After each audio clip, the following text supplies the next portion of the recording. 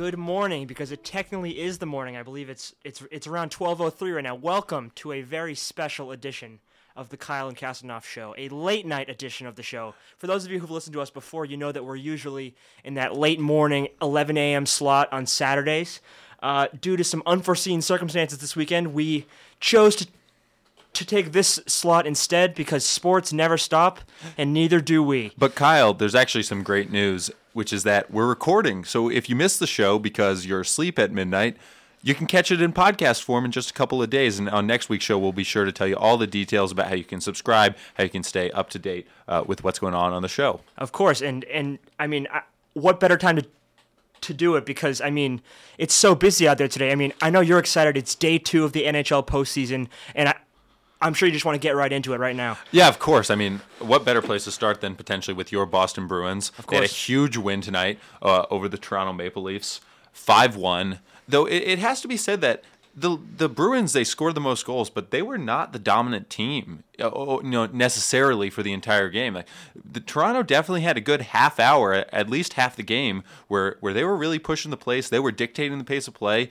and they came about as close to scoring as you could. Mitch Marner actually, on an open cage, just passed it across the crease, which, right, if that goes in at that point in the game, it's a whole different game. Right. I mean the Bruins are definitely playing with fire there in the middle, but they were able to finally pull away at the end and get a resounding 5-1 victory. I know at the beginning of the game we had our beloved Rene Rencourt. He was really fired up. It's his last postseason. Well, he was ready to go. I actually want to talk to you about Rene Rencourt, which is that he's famous for his fist pumps, and I think my favorite thing about Rene Rencourt is I watched the game tonight, and basically, he walks out there and he's looking around all confused. He got his hands up. He's like, what? Like, how did I get out here? Right. And then, he's like, well, I'm out here, so I guess I'll sing the national anthem. Right. And he's like, well, I sung the national anthem, so I might as well get the crowd hyped. And he did what I would describe as an indiscernible number of fist pumps. It might have been in the hundreds. If every fist pump, if you had a nickel for every one of his fist pumps, you'd be a wealthy man for sure. I'd say for sure you'd be living in Newton or a place like that. Perhaps.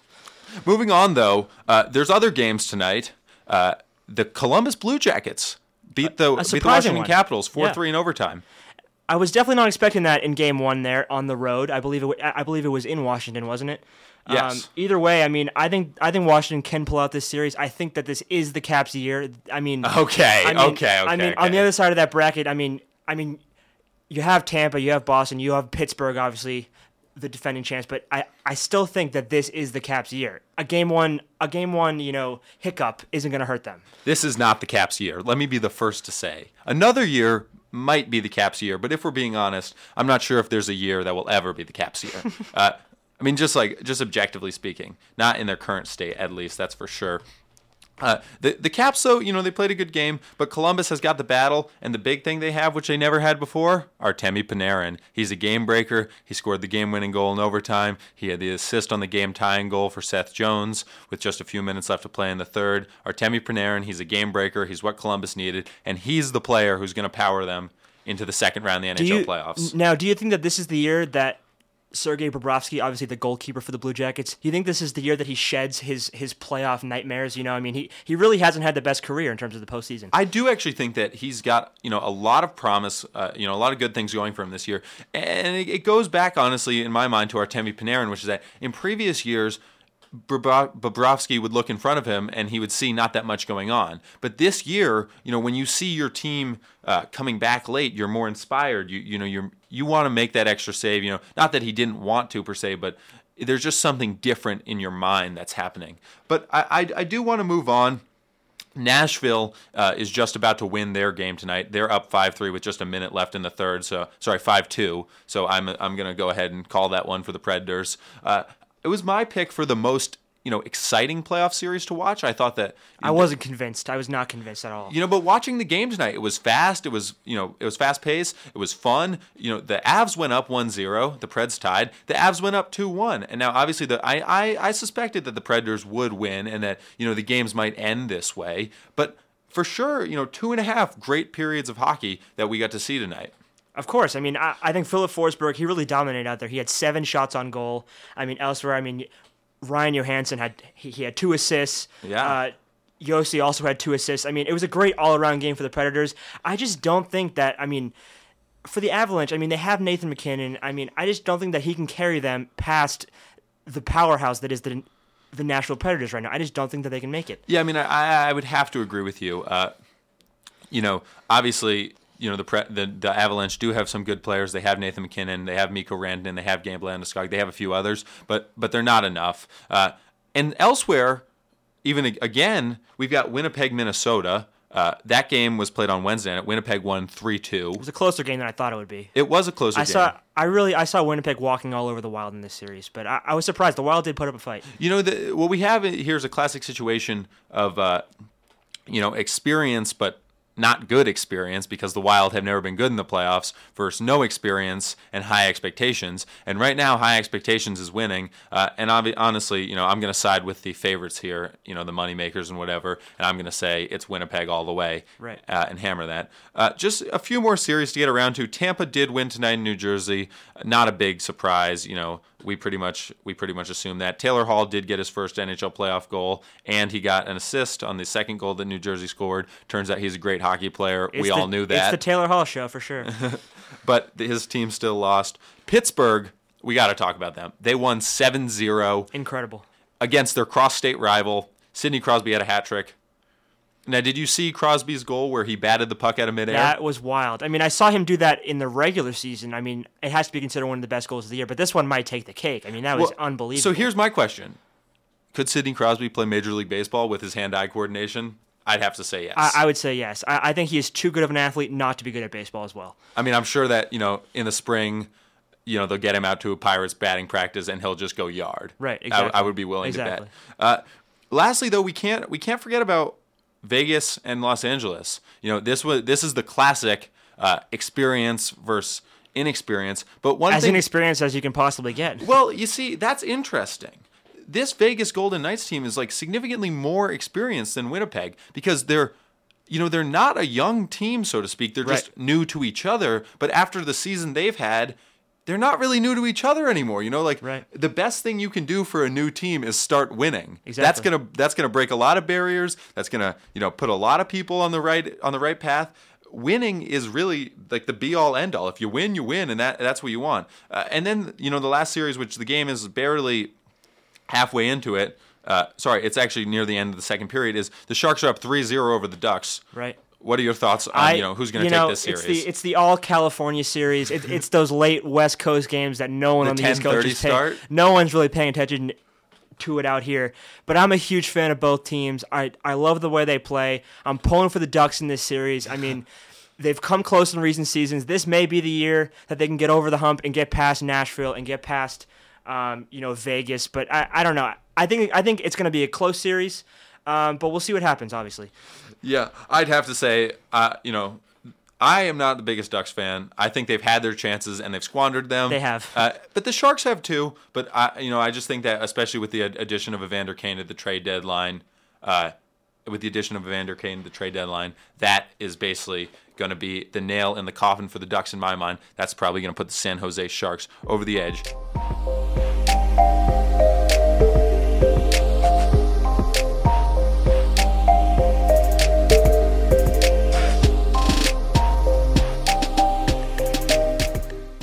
All right, welcome back. We're going to start with the obvious biggest story out of Major League Baseball, and it's that Yankees Red Sox is all the way back. They are all the way back. They have been too quiet for 12 years now. 12 years. Really, I mean, this rivalry seemed to have shut down, really, I would say, all the way back in 2006.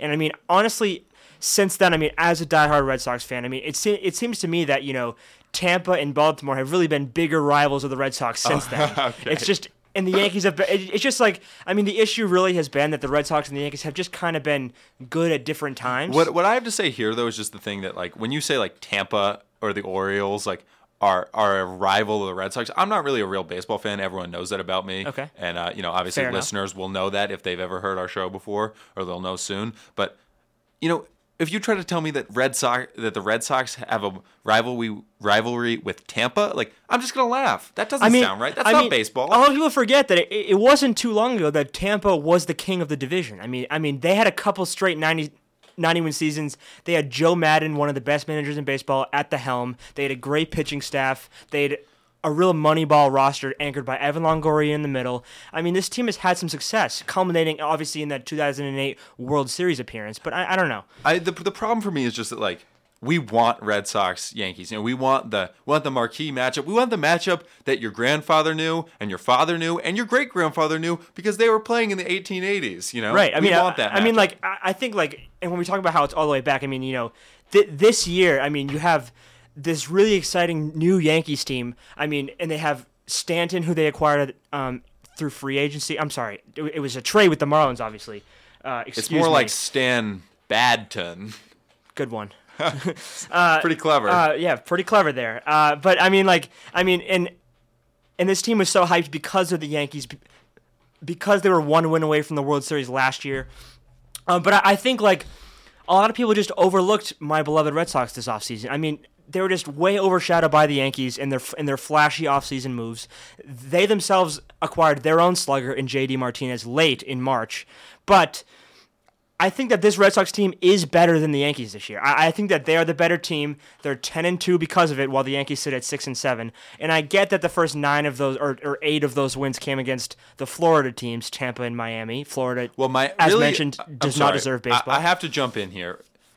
Should wins against Miami this season even count? No. I think it should be like an overtime win in hockey or something like that. So you get like 1 point. So like if you're half a game back, you get like a quarter instead of a full. Exactly.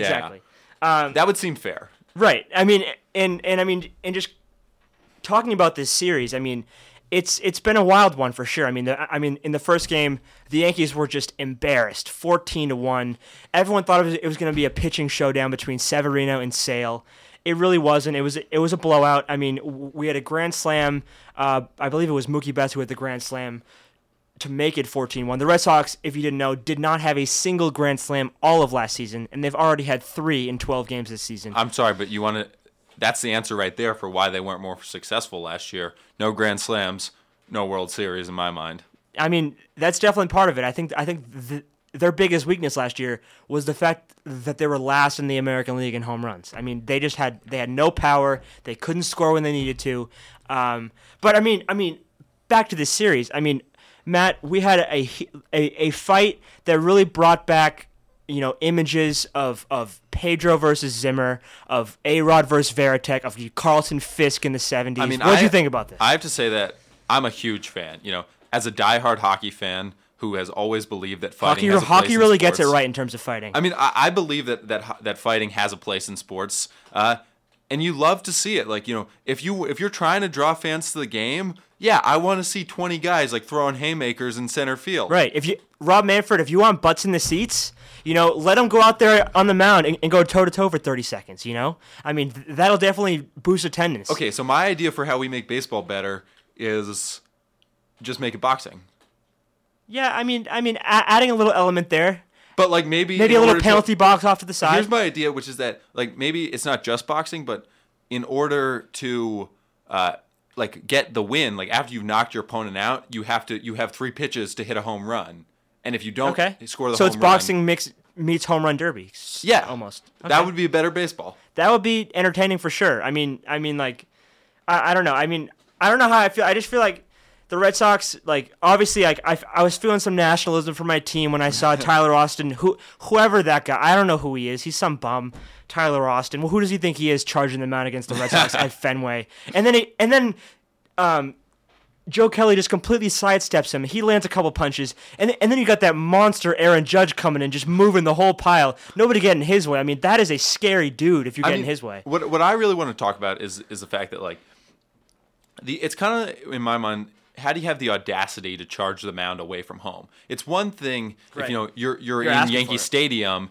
and you charge the mound and you got the crowd behind you. But in Boston, you know, with the performance that, you know, with the scores the way it was and everything like that, you know, just to charge the mound and start a big fight, it's a headline grab for sure, but it's not, you know, it's not really what they want to be doing in that sense. You want to, you know, play with some class. It's definitely not ideal. And I mean, Austin was suspended 5 games.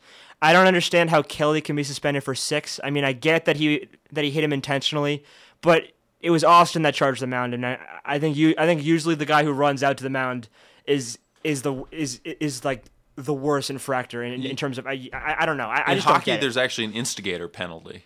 I think. Well, the thing is, Austin didn't instigate it. I think Kelly did. Kelly, like, literally, he dropped his glove and he said, "Let's go, come on out, let's go." So that's a pretty telling sign. Kelly was asking for it for sure. But I don't know. I can't remember the last time I saw a pitcher who got the mound charged on him suspended for as long as Kelly was. But either way, I think the Red Sox will survive, and I think tonight was another great win for them. You have Porcello going 6 no-hit through a 45-minute rain delay. I didn't expect him to return for the 6th inning, but he did. And then you got, again, that monster Aaron Judge hitting a rocket into the triangle with no outs in the 7th to break it up. But he still gets through 7, shot out with 2 hits. A phenomenal performance by him. I don't know. This pitching staff this season, it's looking really strong. It's really good.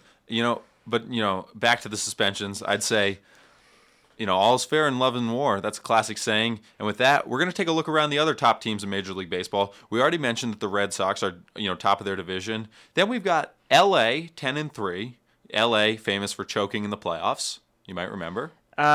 Choking in the playoffs, yes, but also not even making the playoffs. They're famous for just done that a few being times. bad. I mean, having the best player in the world for the last half decade and not winning a playoff game. Pretty remarkable, especially when they won 98 games. I believe it was 2014. They won 98 games. They're the number 1 team, and they get swept by the wild card Kansas City Royals. Yeah. I just don't get it. It's definitely a bad situation. Elsewhere, you've got the Mets, who are 10-1. I love it. I love seeing the Mets win. I want the Mets to be good and the Yankees to be bad. Wait, so here's my question, though. If Red Sox-Yankees back and the Mets are now 10-1, is Mets-Yankees back, or did that not go anywhere? I don't think that went anywhere. We could have Mets-Red Sox, part 2 in the World Series here. We could have Yankees-Red Sox in the ALCS, and then Red Sox-Mets in the World Series. A nice non-jet lag couple of weeks for the Red Sox. A couple bus trips and it's over. It's also just a big East Coast bias. Be like, the West doesn't even exist. Who needs it? Exactly. They can arrive home from work at 5 p.m. and just turn on the World Series, and that'll be it. Who needs the West Coast? Let's be honest. So we talked on an earlier show about the Pittsburgh Pirates, who are 9-3, and I said, well, they're off to a good start. They're like 4-1 or whatever. And you're like, yeah, I don't buy it. Obviously not. But they're 9-3 now. I think. Again, we talk about the Red Sox having beat Tampa and Miami. I think 9 of the first 10 games for the Pirates were the Detroit Tigers and the Cincinnati Reds. 2 teams just as bad as Tampa Bay and Miami. It's the same thing. And this is a Pittsburgh team that, in a crowded division this year, is not going to emerge. I don't think that they're not going to sustain this. Once they get into the dog days of summer, you really see who the dogs are and who the guys who really don't want to be there are. And I think Pittsburgh is that team. They sold off McCutchen. They sold off Garrett Cole. This is it for them. I think they just need to accept that this is going to be a full-scale rebuild and just go from there. Well, the Pirates are actually one of the teams that was cited for unwillingness to pay players by the MLB Right. Players Association. But moving on from them, the other team that's 9-3 is Arizona. And you think that they can keep this up? I do. They showed it last year. They had a fantastic pitching staff that really came out of nowhere. Zach Greinke has been living up. As of last year, he was. I don't know that anyone can ever live up to the contract that he's under right now, but he did pitch like a $20 to $25 million man last season for sure. And you've got Robbie Ray, who I think he averages 12 strikeouts per 9. He is a horse. And the rest of the rotation is solid as well. I just think that in this lineup, I think it took Paul Goldschmidt, obviously their star player. I think it took him 10 games for his first home run. So he was obviously in a bit of a slump. But I think, when at full strength, when healthy, I think this team has the parts to sustain this run that they're on, and I think that they can definitely make some noise in the NL playoff postseason race this year. All right, we're gonna hit a few more teams, and that's Houston, the Astros, World Series champions. Can't forget about them. 9-4. Of course. Obviously, they haven't lost much, really. Could they do it again? Of course. I think that this is the favorite team this year to win the World Series again. This team is only getting better. They're going to get a full season out of Justin Verlander. They're going to get a full season out of Garrett Cole, who has showed ace potential in the past, but this season really has gotten off to a great start. in that lineup, there's just no hole there. I mean, everyone can hit. We saw it. I saw it as a Red Sox fan last postseason against them. This team is just incredible. Like 1 through 9, it's just a force to be reckoned with. And really, they're going to be scary come September, October. Yeah, and then the last two teams who, kind of are just hanging around a little bit. Toronto and Cleveland are both 8-5, both second in their divisions respectively. What are your thoughts on those guys? I know that Toronto usually is one of those teams that we talk about as being a good team, but not really, they don't usually slip into that World Series contender. And Cleveland was one of the teams we talked about for MLB opening weekend as, could be World Series contender, but at just 8-5, barely above 500. Right. I mean, It's obviously it's definitely a slow early, start but it's not the start you want when other teams are, 10-2 or 10-3. No, of course not. I mean, and I think that the Blue Jays, playing in perhaps the toughest division in baseball this season, I think that they're going to be solidly a third-place team in that AL East. I think it's really over for them. Their run of success is over. Bautista's gone. Encarnacion's gone. Marcus Stroman, obviously, it's the Stro Show. I'm excited to see him pitch this season, but it hasn't been the best start for him. And you got Josh Donaldson, who is probably not going to return next season. I think this is it for them. This season is really one last push at perhaps being a contender. I think that they're ultimately going to come up just short. But it's definitely been a surprising start for them for sure. And in Cleveland, this is a team that's right there with the New York or Boston or Houston in terms of World Series favorites this season. And 8-5. I guess I'll take it if I'm Cleveland. I'll take it. It's not the best, but you could be worse. Right. Corey Kluber in his most recent start was dominant. He looked like the Cy Young guy he was last year. And I think that he can keep that up this season. And if you have Kluber at full capacity and this lineup can keep hitting, if Encarnacion, if his age really doesn't show this season, I think that this is a team that can do it. Yeah. So sticking with baseball, but we're gonna transition a little bit. Earlier in the week, we were talking about planning the show as we do all the time because we talk sports. That's what we do, of course. And I basically said to you, I remember I went to a baseball game down in Washington. I saw a Nats game. I think they played the Orioles, and by the 7th inning, it was like 13-2. The Nats had hit a grand slam. They'd hit home runs. The siren kept going off. We were all just standing up and cheering because that's what you do when the siren goes off, I assume. That's what we were doing. Right. And I said, do we need to talk about, does baseball have a scoring problem? Like, if they scored 15 runs a game, maybe the game would be more entertaining. But now my question is, does baseball have a scoring problem? They're scoring too many runs per game. I get what you're saying. Offense is more fun, really, in any sport. But I think in baseball, great pitching is still fun to watch as well. Maybe not for you, the casual fan, or the non-fan at all. But I just think I'm loving the scoring that I'm seeing this season. Take that first Red Sox-Yankees game on Tuesday night, 14-1. That's a lot of runs. It's a lot of runs. Obviously, that's a good game. That's something you like to see as a fan. It's right. Casual. Probably you hate to see it as your coach, especially if you're the Yankees coach. You love to see it if they're the Red Sox coach. But it's just kind of crazy, especially with your number one pitcher on the mound. On Wednesday night, 30 teams were active, so 15 games, and 10 teams scored at least 10 runs. Including one team hit 16 runs. And that doesn't even count April 7th when the Phillies beat the Miami Marlins 20-1. That's a lot of scoring for a baseball game. Is this a little spin zone? Do we have steroid era part 2 coming up right here? Is this going to be new doping? I don't know if it's a steroid era. Maybe the guys are just getting better. This certainly reminds me of 1998. The glory days of the home run ball, of Sammy Sosa, of Mark McGwire. I love the scoring. In recent seasons, we've seen scoring decline. Year by year by year. As pitching is just taken over. Why is steroids bad for baseball? Steroids might be good for baseball. I absolutely agree with you. I think steroids are fun. It's fun. It's fun to watch people just ruin their bodies long term for the sake of hitting a couple more home runs. We are big NFL fans, so we obviously subscribe to that. Right, of course. Yeah. But I don't know. I think that if everyone has the chance to be steroided, I would love to see the prospect of watching people throw 110 miles an hour and then hit a ball 510 feet. What could be more fun than that? So your problem is kind of just that it's not equal opportunity steroids. Like, it's too tough to be on them. Right. I think it definitely takes a certain kind of alpha dog to like really pound the roids, like day in and day out. So to cheat, by the way. Right. I mean, that's an A-Rod type player. You know, I mean, he used to talk about how he'd be tested. I mean, he would take a gummy, he'd be tested, and then like it'd be out of his system in time for the game or something like that. It was something crazy like that. It was like crazy ways that these players were able to like beat the system and still were able to experience the effects of the roids in game. So I think it's definitely possible for that to happen. I'm excited for the prospect of it, but I will take higher run totals for the time being. It's all about the roid rage. But maybe not exactly. Yeah, just to be clear, maybe not. Right. But we do want to see a lot of scoring. What would you say is going to be like? Let's put an over/under for average runs in a game for regular season versus playoffs. What would you say that over/under? Oh God, at? I mean it's got to be. If I had to say over/under for regular season, I'd say 7 or 8.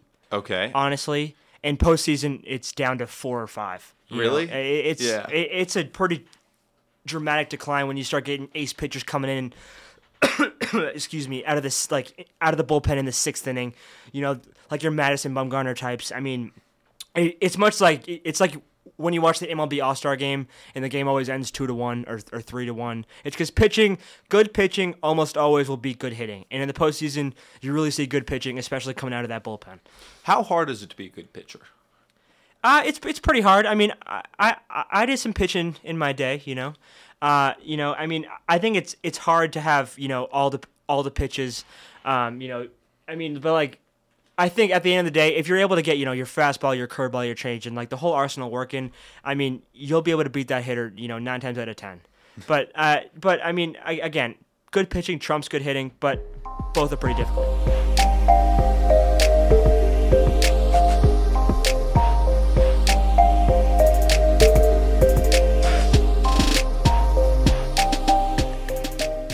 All right, and we are back, and we're talking NBA. Let's start with the NBA postseason.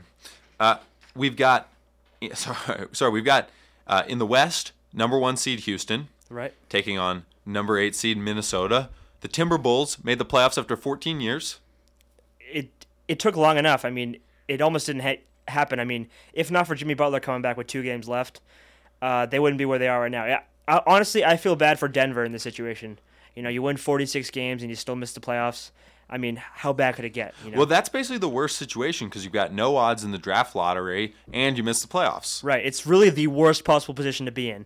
But I think that team can... Your classic St. Louis Blues, so to speak, in the NHL. Yes, exactly. But they'll be back next year. They'll be a contender once again. But, I mean, in this series, I mean, obviously we talk about Houston and Minnesota, the teams that are actually in. This is going to be a 4-game split for Houston. Minnesota really doesn't stand a chance, I don't think. I mean, they definitely have the star power, but Houston is the best team in the field, in my opinion. So you're picking Houston, and they'll face off the winner of 4-seeded Oklahoma City versus 5-seeded Utah Jazz. Well, I mean, assuming that you don't have, I mean, who's the 6th seed? It's Portland. The 6th seed is New Orleans. Assuming you don't have a New Orleans versus Portland upset there, which I don't think will happen. But then, yes, you will have the winner of the Utah-OKC series, which, I mean, like, hold on. Can we talk Russell Westbrook for a second? Of course. Perhaps the most underappreciated triple-double season ever. I mean, like, nobody even talked about it until 2 games left. I mean, unbelievable. Well, I think that the problem is that the way in which he got his final triple-double. Like, did you see his 16th rebound? He was boxing out his own team. It just like... No, but the 16th rebound was literally like... No, I don't even want to call it a shot. I want to just call it like a lob up in the air that he just like he caught it like it was like a cake falling from the sky with like 2 hands or like right. He was receiving like a kickoff in the NFL. Like that's not how a basketball player rebounds. It's unbelievable how much he cares about his stats. I mean, his team is only the 5th seed. I mean, like it's better than we thought, but I don't know. I mean. And he did it with like 9 minutes left in the 3rd quarter. Like he still had almost half the game left. He could have got 30 rebounds for a 6'3" guard. I mean, but like just totally crazy. But I don't know. But I mean they cheat though. They pad the stats. They back off. They let him box out more than anyone else. Yeah, he really does it. I mean his team really just leaks out and he gets all the boards. He's got the ball 100% of the time. It's hard not to average a triple-double when you're in the position that he's in. It's kind of like the Kobe effect, so to speak, where like his last game, I think he scored 61, but he shot like 50 times. Yep, exactly. So that happens a lot. When you're a great player, like when you're a good enough shooter and they give you the ball a million times, like the stats will come. But obviously, we don't want to take away from him so much because it is a remarkable achievement to do it back-to-back, no less. Yeah, I don't know. It's just kind of dumbed down a little bit, I think, just because you know how much his stats are just being padded. Like, he's not actually playing a genuine game, so to speak. He's, like, actually just out there for the stats. Like, he cares more about his stats, I think, than winning. I think he cares more about his money than winning when he knows that the stats are the way to get it. That's true. I mean, that as well. Either way, I mean, yes, it is a remarkable achievement. It's just...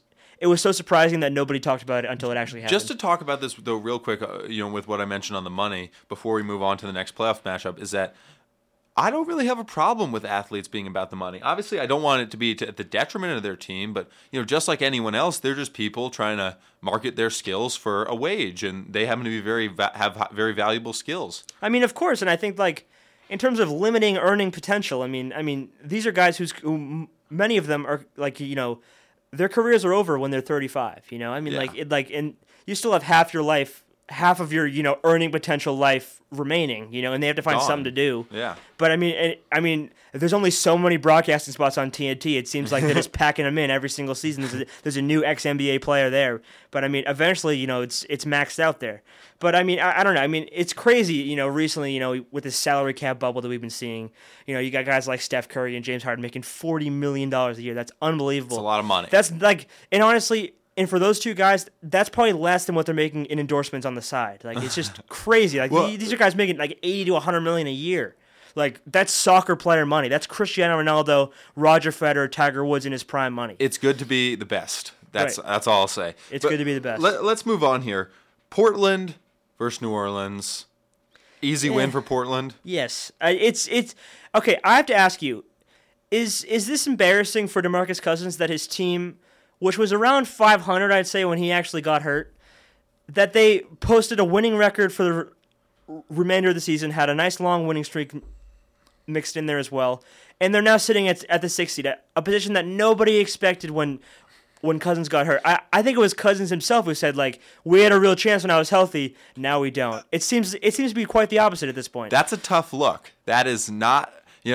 for sure that's not what you want. You want, I mean, if you're a star player, the question always is, if you're a star player and you go down, do you want your team to win without you because you're a team player, or do you want your team to lose without you because you want to show that you're a star player? Exactly. I think that more so in the NBA than other sports, they might be a little bit rooting for lose because they want to show how good they are. But with that said, good for New Orleans. The team's trying to win. That's got to reflect good coaching. That's got to reflect good management. There's obviously people are doing a good job, and also the Brow, he definitely carried them. I've seen a million highlights of it's just the Brow. It's New Orleans win. It's really a one-man show, and it's Anthony Davis. Did you know that they have Rajon Rondo? I didn't even realize that. I actually did realize that like 3 days ago. Talk about washed up. I mean, just crazy. Well, he's in the playoffs. He's in the playoffs for sure. So the former Celtic, playoff Rondo. He'll be back. I mean, last season, he almost single-handedly took down the Celtics in the first round until he got hurt, and then they lost 4 in a row. But, I mean, that's neither here nor there. Playoff Rondo will be back. I didn't even realize it until just now, but he'll be back. He'll be back. But, I mean, like, either way, I mean, these are two teams in Portland and New Orleans who really got hot in the second half. I think Portland is the more talented team. I think that they'll go through in the power of their backcourt with McCollum and obviously Dame Dollar Lillard. Damian Lillard is an excellent player. He's an excellent player. He brought down some kings. Maybe an even better rapper. If you never heard him rap, he's really good. I haven't. He's really good. He might be the best rapper in the NBA. Should we move on to Golden State versus San Antonio? Do we even have to? I think this is going to be a walkover. I think San Antonio is the weakest team in the field on both sides. Worse than Minnesota? I think that they're worse than Minnesota. I mean, their best player is LaMarcus Aldridge, one of the most boring players I've ever seen. Him and his little, shimmy, kind of step back mid-range shot. I mean, he's a dying breed in the NBA, and he's 32. I don't want to see him play anymore. Like, there's no Kawhi. But they have Manu. They have Ginobili. I do love Ginobili. I really do. I mean, if they're gonna win for him. Basically, I mean, you have Tony Parker who's hurt. Duncan's gone. Kawhi will probably be gone at some point. I don't really see that relationship lasting much longer. But I think this is going to be a 4-game sweep for Golden State. I mean, there really isn't much left to be said about it. How about we move to the East? We'll start with Toronto, Washington. I'm hearing a lot of people pick Washington. They think that Washington is going to, do the upset. They think that John Wall's got it going on. I have to say I'm all in on Toronto. We are the North, We the North. We the Six, as they say, If you have Drake breathing down those players' necks on those inbound passes, I mean, I don't think Washington stands a chance. I mean, I think this is a Washington that is so wildly overrated. They're so cocky. I mean, and we talk about stat padding, I mean, this is a team more than anyone else who all they care about is padding stats, especially against, and they've admitted themselves that against bad teams, obviously Toronto's not a bad team, but, against bad teams, that's all they care about. They don't even care if they get the win because, all they care about is the stats.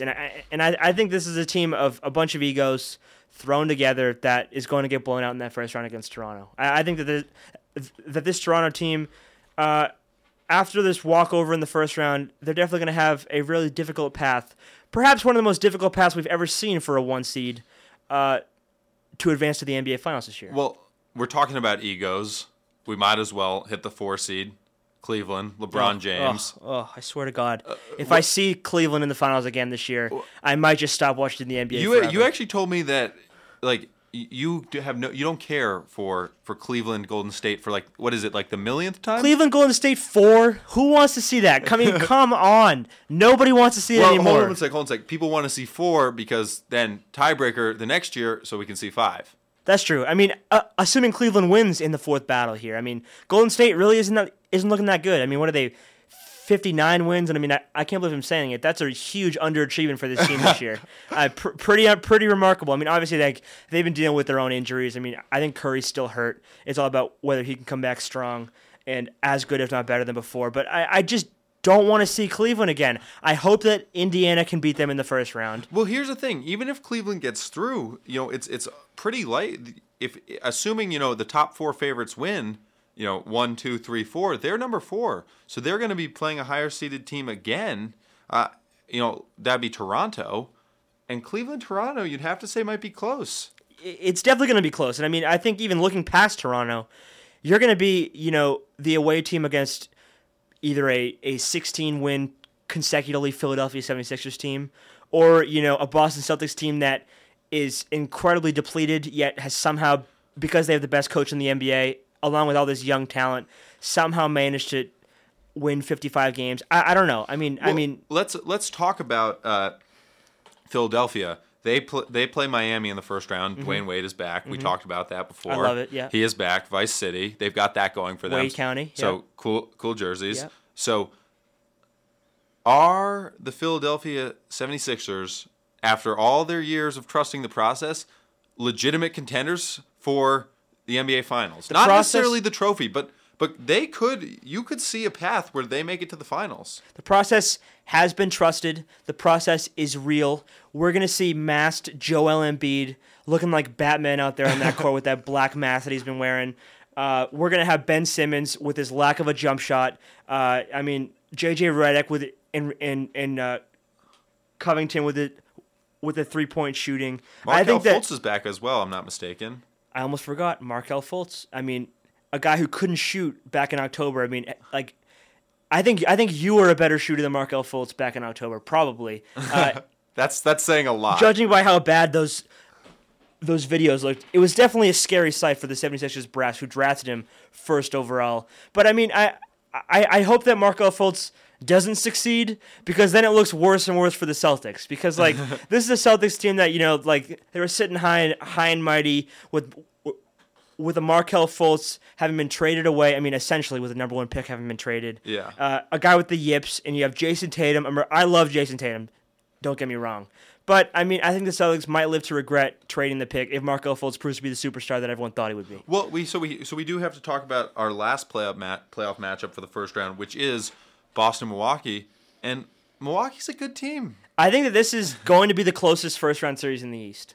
I think that, I think Milwaukee and the Celtics split their season series this year. I think it was 2-2, if I'm not mistaken. I think Milwaukee was the last loss before the Celtics went on that crazy 16-game win streak at the outside of the season. But I mean, yeah, this is a Milwaukee team that they have a new coach. They obviously have Giannis Antetokounmpo, if I'm saying that correctly. I usually do. Yeah, that was pretty good. I really butchered it on our last show.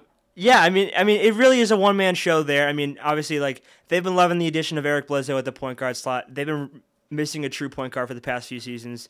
And I mean, you have Chris Middleton, you got John Henson, you got some talent there, but can they survive on the defensive end of the ball? I just don't know. Well, they won't be facing Kyrie, who's finishing with any hand from anywhere inside of the 3-point range. So that makes the defensive job significantly easier. Of course, and I think and we've seen a Jaylen Brown who has really emerged in the absence of Smart and Kyrie, and Rozier, when he's played, has really taken advantage of his increased minutes.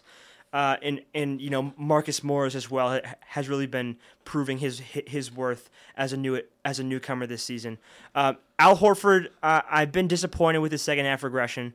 I think that regardless how it ends up, I think that this is going to be an incredibly close series, 6 to 7 games. I honestly couldn't even pick a winner right now. I'm going to go with the Celtics because I'm biased and because they're the 2 seed and they earned where they are now, even with Kyrie out for much of the season. I'm sticking to it, but even if they do win, they're not getting past the second round. I'd say that's pretty accurate analysis. I would also have to pick the Celtics for this.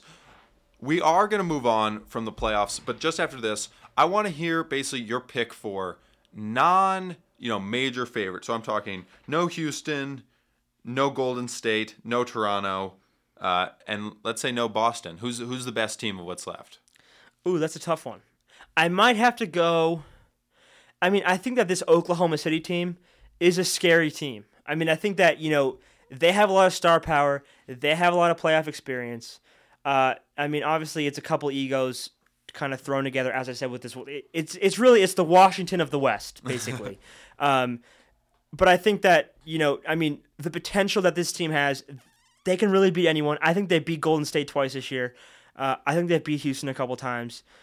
This is a team that, if they get hot at the right time, they can really make some moves. And perhaps, I know it's a long shot, but that's what we're going for here, the long shot teams. I think that this is a team that can make the NBA Finals this year.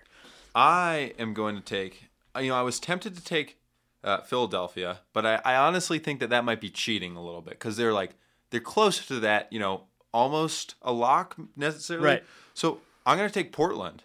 Okay. Damian Lillard, he's taken down some Kings. They beat Golden State. I believe they beat San Antonio. They've beaten all the big teams. And I believe in them. The way they play basketball and the things they've got going for them. If something happens to Golden State, maybe not all their players come back, they don't perform at their highest level. I think that Portland maybe has a chance. I definitely agree with you there. I think that, I actually saw Portland in person this season. I saw them play Boston in Boston. Al Horford hit a buzzer beater to win the game. It was incredible. And back then, Portland was only a 500 team. And I think after that loss, I think if I'm not mistaken, I think they won maybe 15 in a row. And it seems crazy because there's been so many double-digit winning streaks this year. I mean, obviously we have Philadelphia now. We had Boston at the beginning of the season. We had Portland and Utah in the middle. Houston had a crazy run or two.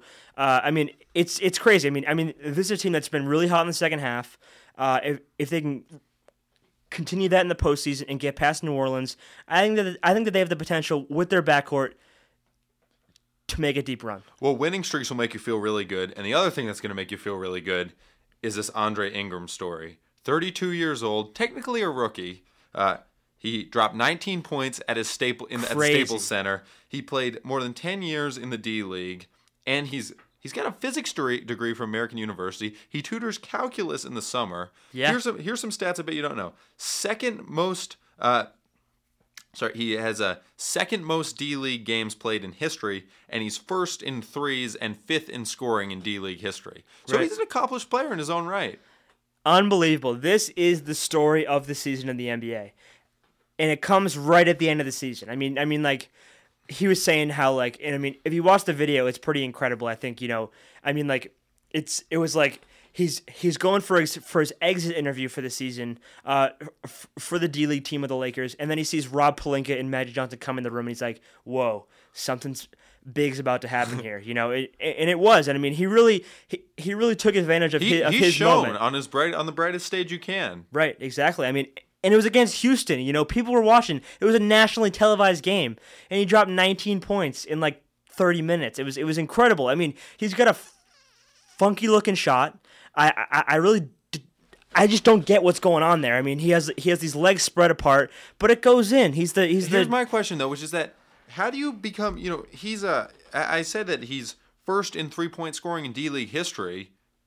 You think that's just a function of time? Like, how does he not get his shot before this? I mean, I think he shot like 43% for his career. And I mean, it's funny, and the announcers were saying like as it was happening, they were like, where was this guy on this Lakers team this year? I mean, like 19 points isn't anything to sneeze at, especially against a dominant Houston team. I mean, obviously they weren't playing all their best players, but still, I mean, this is a Lakers team that won 35 games this year. Yeah, but even if he was contributing like on average, only 12 or 15, that could still help the Lakers. Right, exactly. I mean, and obviously, he came back out in the second game. Wasn't the night that he would have wanted, but he will forever be able to tell both the kids he tutors in math and his own children that he came out for the Lakers and got 19 points in his debut. I mean, that's unbelievable. Well, from about as good as it gets for Andre Ingram to about as bad as it gets, what are you doing, man, Tristan Thompson? Oh, what a scumbag. Oh, my God. I mean, your girlfriend, I get it's the Kardashians. Like, she's literally about to go into labor, and you're off clubbing and getting with other women. Well, I have to ask you, do you think it's even true? You think this is just Kris Jenner putting all this out there just to increase the brand a little bit? To garner some sympathy for the Kardashian crew? It should be said, if this were someone else, I would be surprised. But, this is the Kardashians. But, I have to say, like, pics don't lie, so to speak. And, I've seen, we've seen the videos of him in various clubs that people have taken. But maybe they're staged a little bit. Maybe they're a little... How do we know this actually happened this week? Maybe it was a couple of years ago. Well, my other question would be,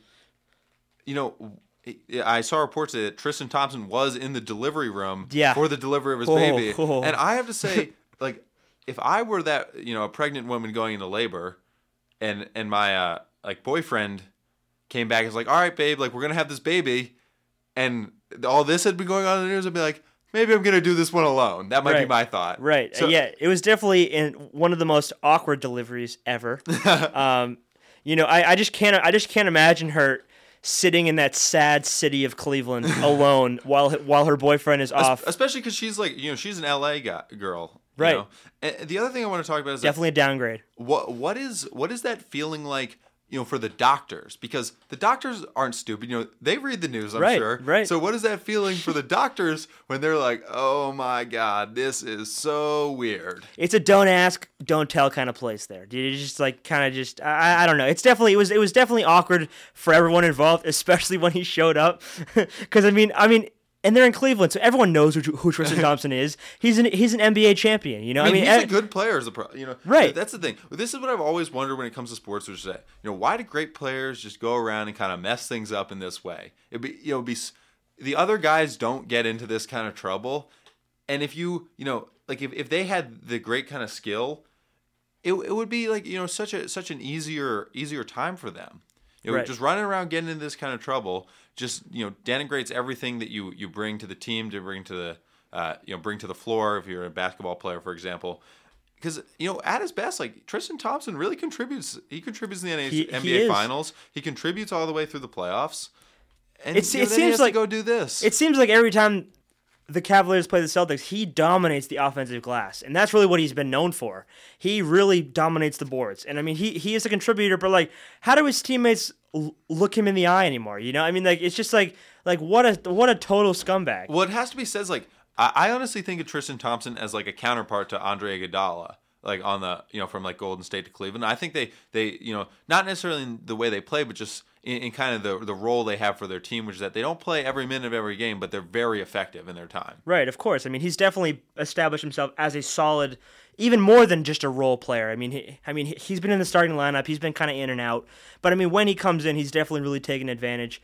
But, this isn't really about his individual play on the court. This is about his character. And, it's serious. Clearly, there are some serious red flags.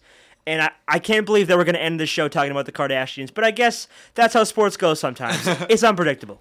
Yeah, they mix and they match. And that's going to do it for this week's edition of the Kyle and Kasanoff Show. Make sure you tune in next Saturday at 11 a.m. where we will be back live. You can also catch up in podcast form. Search Kyle and Kasanoff Show on Apple. Thanks, everyone. Take care.